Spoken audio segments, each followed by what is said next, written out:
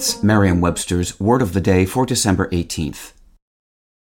Hi there, it's Julia Louis-Dreyfus. You may know me from my podcast called Wiser Than Me, where I talk to older women and get their wisdom from the front lines of life. I was amazed by how many people told me our show made them look forward to getting older, which is why I'm here to talk about Season 2 of the show. Sally Field, Billie Jean King, Beverly Johnson, Ina Garten, Bonnie Raitt, just to name a few.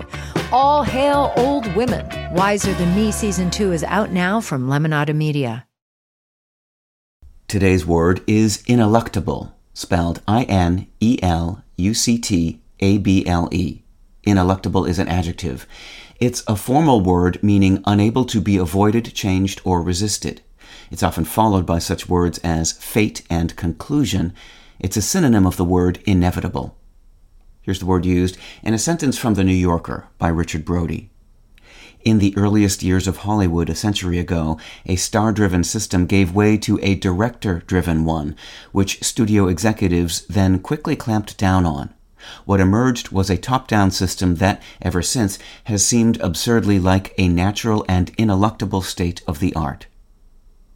If you love grappling with language as much as we do, you're sure to get a flying kick out of today's word. Ineluctable, you see, has its roots in wrestling, a popular sport in ancient Greece and Rome. The Latin word lucator means wrestler, and lucatari means to wrestle, as well as to struggle, strive, or contend.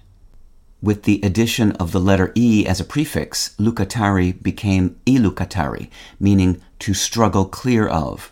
The negating prefix in, then piled on to form ineluctabilis, an adjective describing something that cannot be escaped or avoided.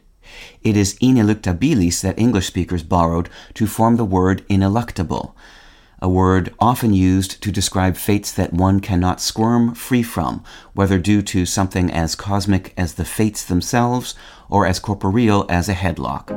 With your Word of the Day, I'm Peter Sokolowski. Visit Merriam-Webster.com today for definitions, wordplay, and trending word lookups.